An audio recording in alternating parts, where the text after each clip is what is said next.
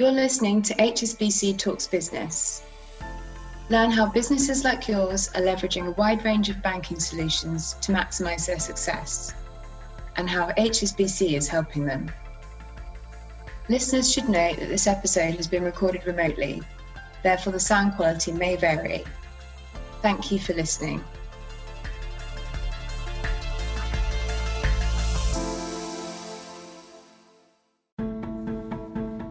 Hello and welcome to our Tomorrow Ready Series 2021. I'm Juliet Foster, a broadcaster and journalist, and also your host for today's event, Boosting Business and Personal Resilience. It is a big subject, which is why we have an excellent lineup of speakers on hand to provide valuable insights and discussions to bring our programme to life. And what a programme it is. And just to give you an idea of what's going to happen, I'm going to introduce our speakers individually and then stand back so that they can give us a quick background on their roles and experience. And what a panel it is. Gold star, because today we are joined by Nolly Waterman. Now, Nolly is HSBC Global Rugby Ambassador. And get this, she's also a former England rugby player. Nolly, that's like really impressive. I like watching rugby. I don't think I could play it.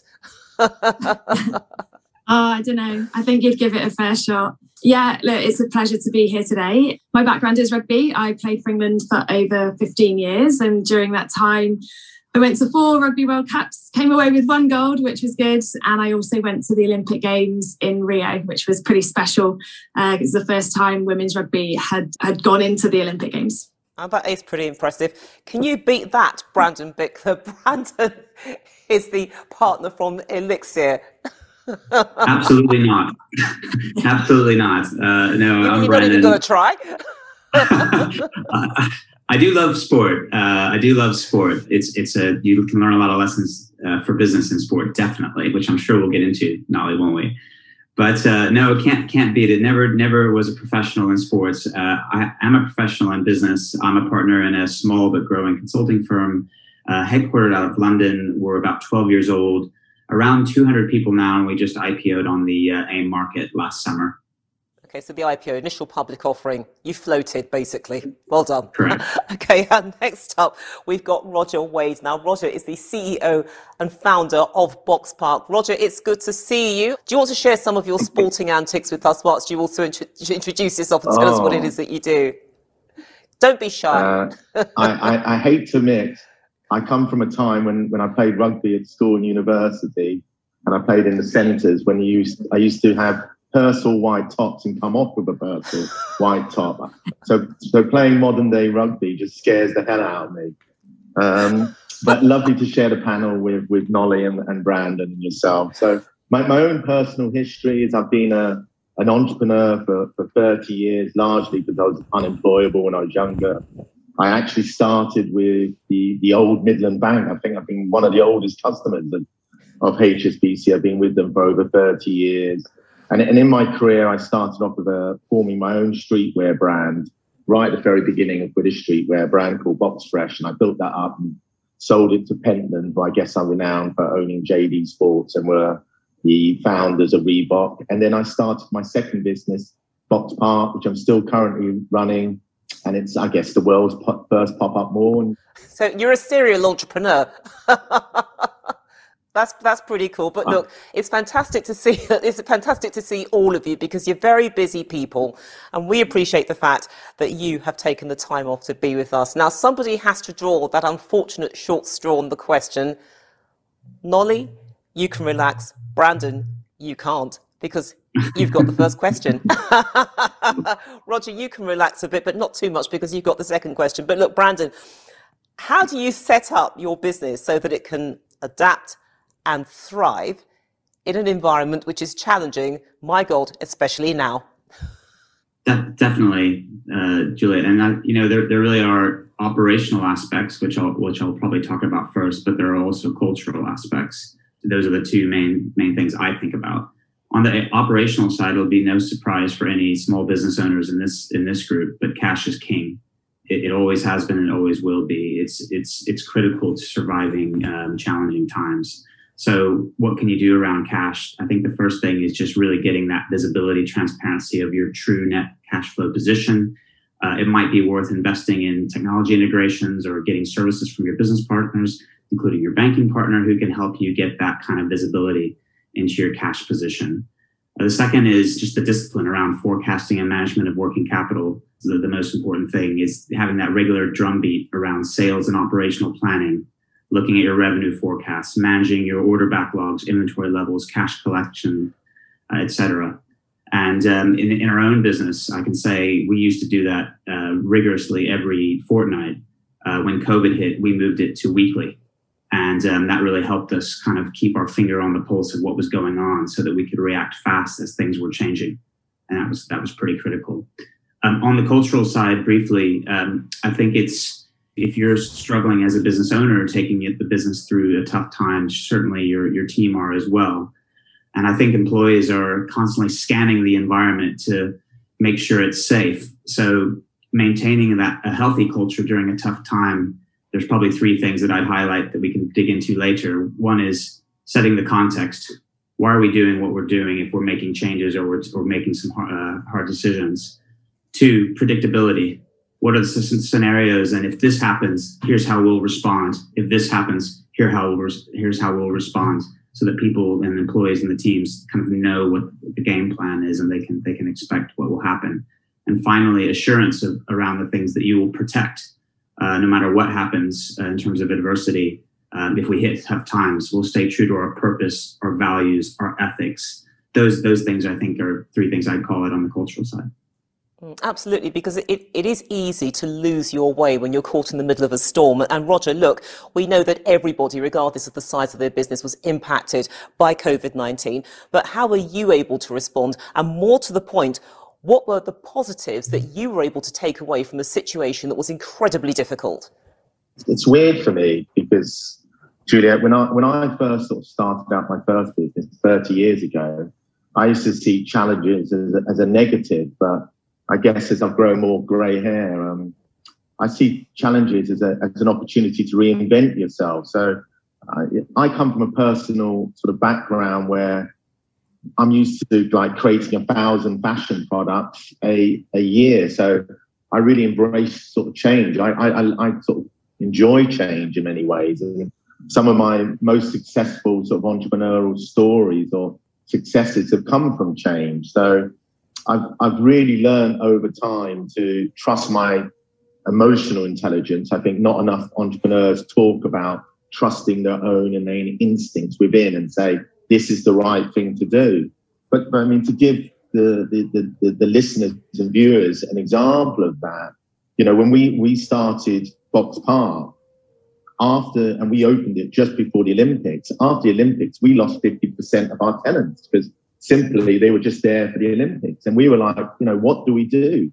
And that actually led to some of the greatest innovations that we did. So we changed from being a retail-led development to a food and hospitality and leisure-led development, which has really put us in good stead in the future. And then it also forced us to focus on footfall and create more footfall, because simply we didn't have it.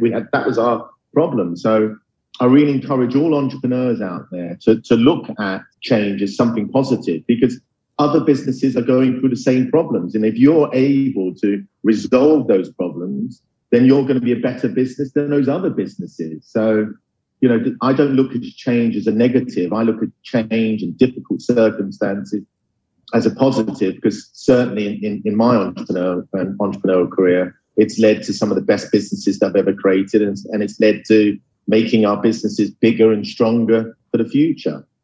It's a really powerful message that you've put forward there, and one which I guess resonates with you, Nolly, because look, you've had some pretty tough moments in your career. So how have you used those challenges and turned them into a positive to help build your own resilience as an athlete? Because athletes do have short, or the potential to have very short, limited careers through injury and all sorts of other issues as well.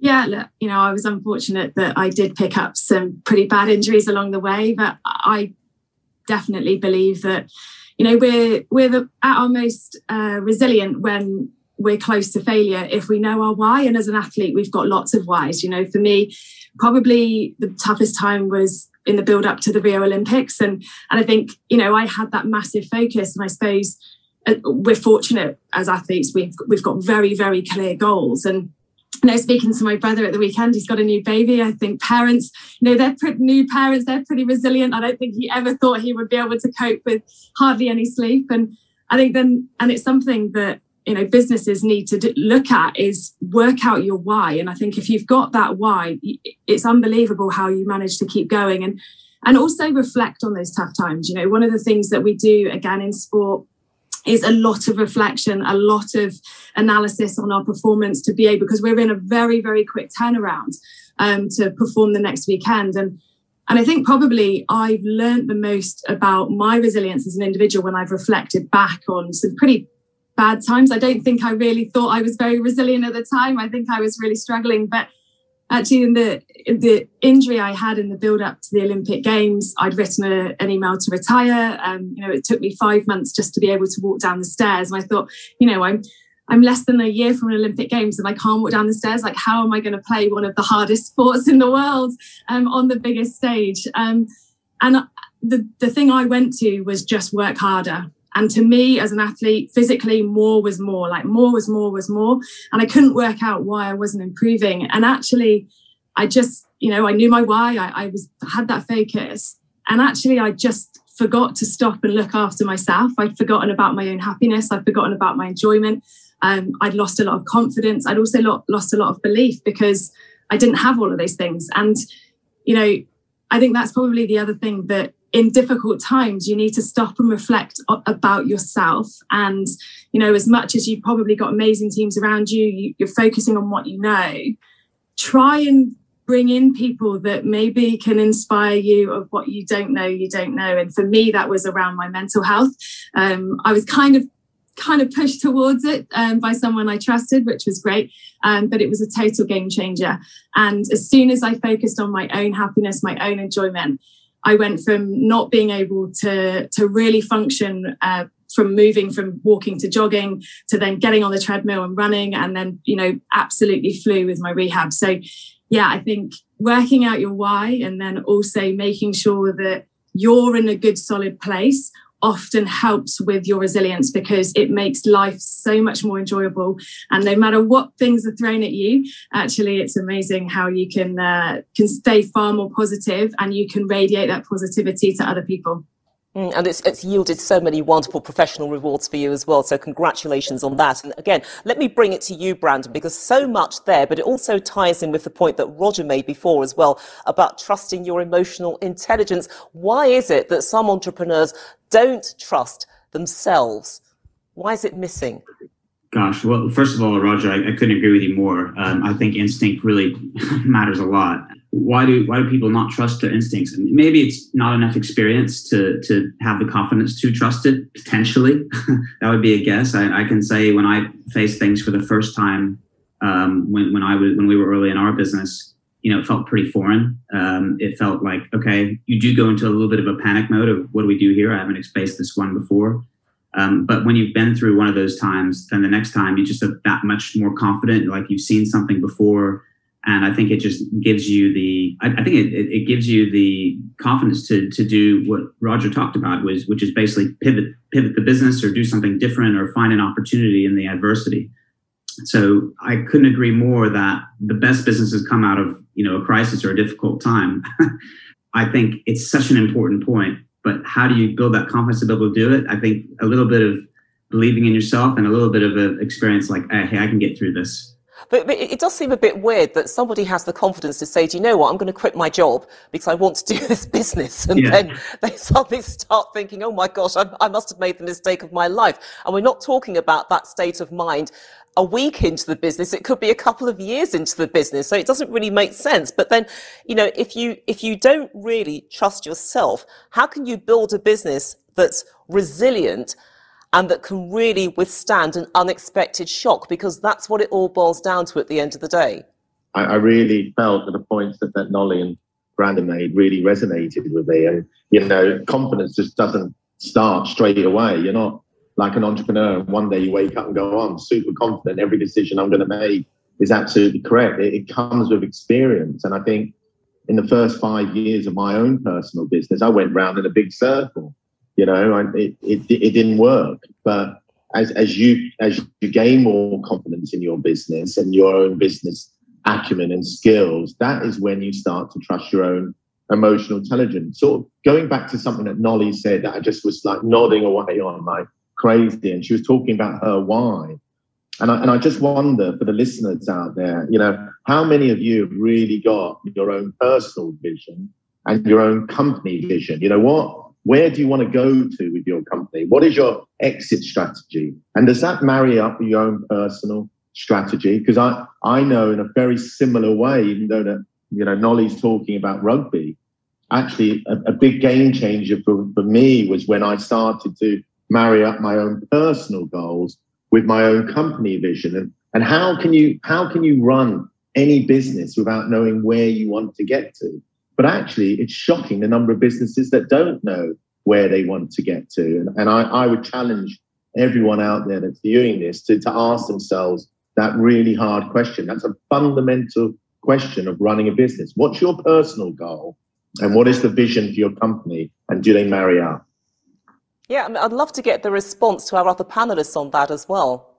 Yeah, I couldn't agree more. I mean, I think from day one, our business had a big idea. You know, that big idea was, can we build an entrepreneurial business where everyone in the business feels like an owner and acts like an owner?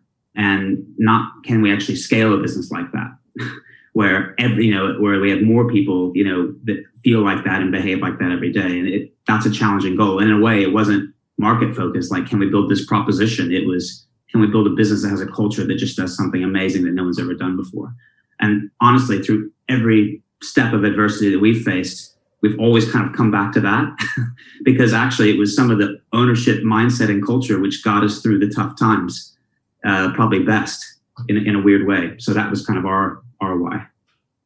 Because what it boils down to, Nolly, is, look, we all talk about roadmaps, but what's emerged from the guys is that sometimes it's very easy to lose where the journey is taking us on that roadmap, either because you've got so carried away, diverted down a sidetrack, or maybe you've lost the roadmap altogether, so you're trying to find it somewhere. But I mean, is it that different for athletics to business? Because, you know, you are an athlete, and, you know, you want to be the best in your profession, but you know that at some point it has to stop. Is it easier to maintain that roadmap in athletics than it is perhaps outside of that?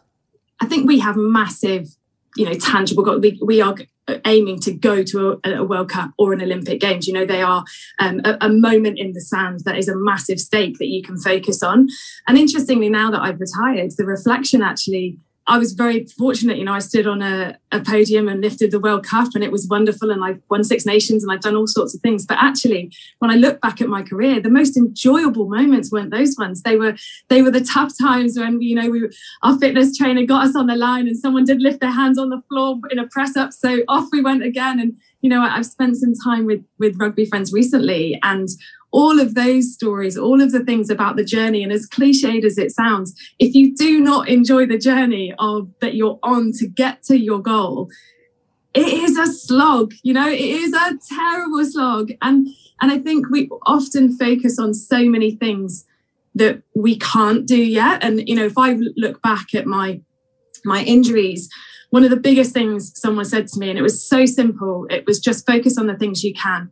You can be world class at sleeping. You can be world class in the way you eat. You can be world class in the way that you analyze the opposition. Don't think about the fact that you can't run yet. You can't play, because actually that's out of my hands. You know, when we play in a game, we can't control the weather. We can't control the opposition. We can't control, just like in business, you can't control competition. You can't control, you know, the way that the economy is flowing, but you can focus on what you can do. And I think that that's the attitude at the same time as enjoying the process, enjoying the people that you're doing it with. Because, you know, I feel like rugby is one of the best sports in the world because it's a team sport that needs all shapes and sizes, everything. So you get this amazing diversity, which again, I think is something really, really key. And it highlights, you know, Roger was talking about being creative. Well, quite often creativity comes from an individual, but it also comes from diversity. And if your business isn't moving forward, it might be because everyone in the room is thinking the same as you. So that's probably another thing to look at to help, push things forward.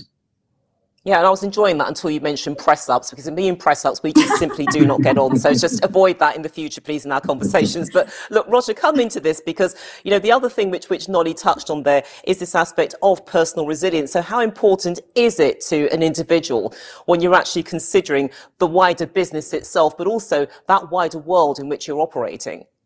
It's probably the single most important trait that any entrepreneur can have. Just if you're simply not resilient, you won't survive. I mean, unfortunately, we seem to be living in a business environment in which you have a lot of sort of, people involved in technology. That it's almost a get rich scheme, and it's almost like a gold rush. Well, but it isn't. In my own personal experience, my first business, it took me 18 years to exit from, and this business I'm in the business for 10 years. So, you've got to have a real long-term attitude to it, not this sort of get-rich-quick scheme. So just personal resilience is everything. It's everything about picking yourself up every day, from all the disappointments. There's no single great entrepreneur out there that's not experienced disappointments. The bit that sets them apart is they just get up, dust themselves down, and get ready for the next battle. So resilience is everything.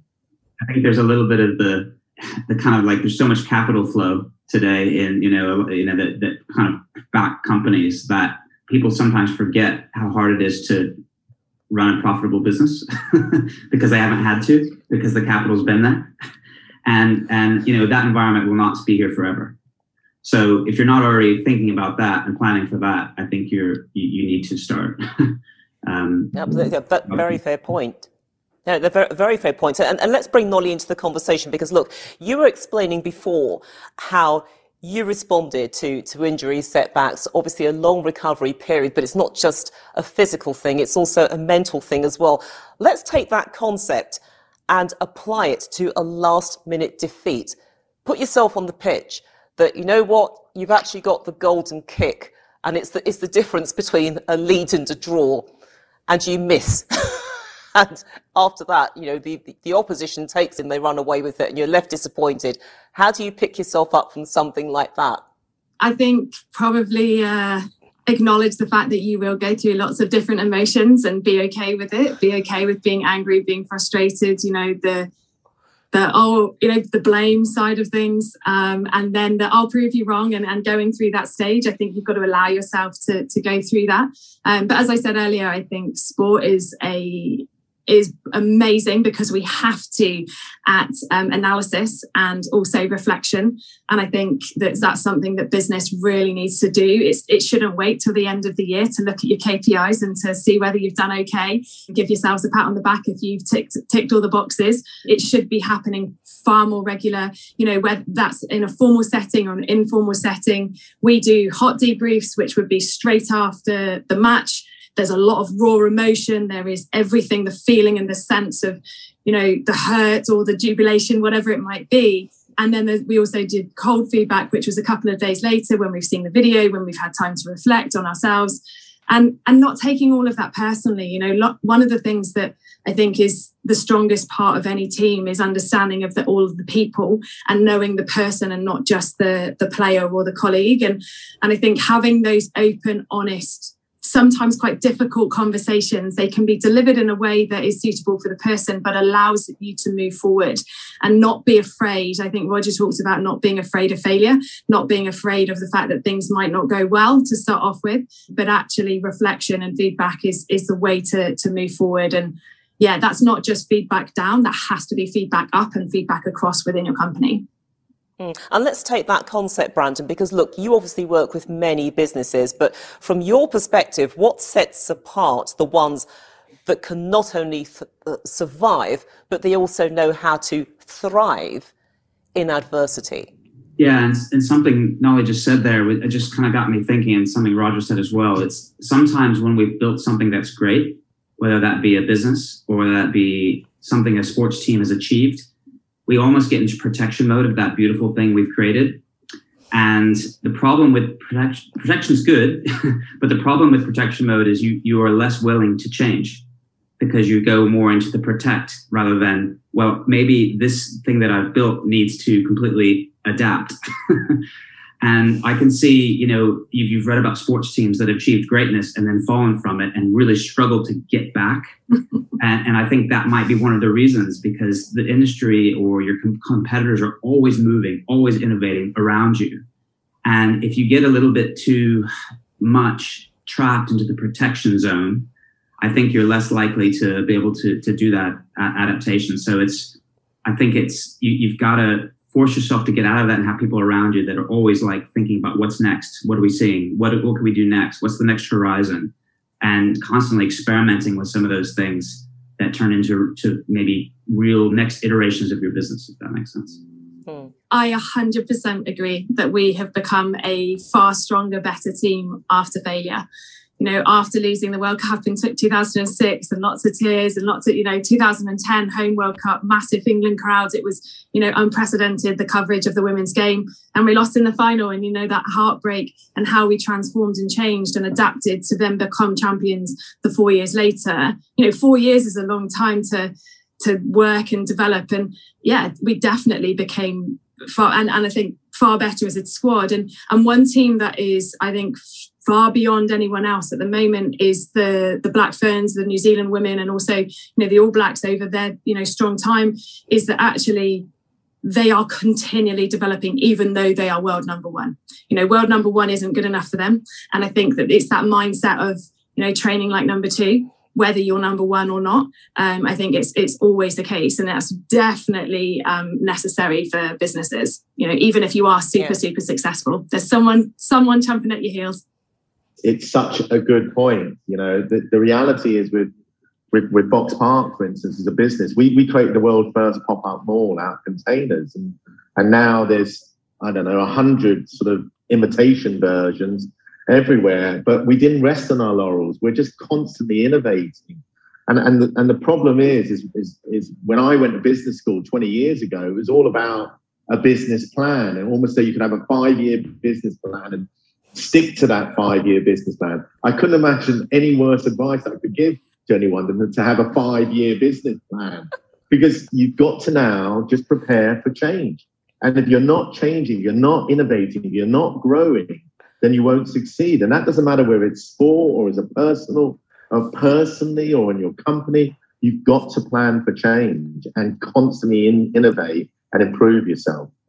Are you telling me that we just sort of forget about the idea of business plans? Is the business plan something which COVID has made obsolete almost, or as good as? I think we encourage businesses to plan for change, and be less rigid, be less, this is my plan. I mean, if somebody sat down Toys R Us with their business plan 5 years ago, or H&B or Debenhams or House of Fraser or Topman or Topshop, well, clearly their business plan hasn't worked. Maybe they needed to plan for change more. Fantastic advice from all of you. It's been an absolute pleasure speaking to you, sharing your thoughts and advice, etc. And I hope that our audience will be able to take something away with them and incorporate it into their businesses. But thank you so much. Have a fantastic day. We appreciate the fact that you put aside the time for us. Thank you for joining us for HSBC Talks Business. To learn more about anything you heard today, please visit business.hsbc.com.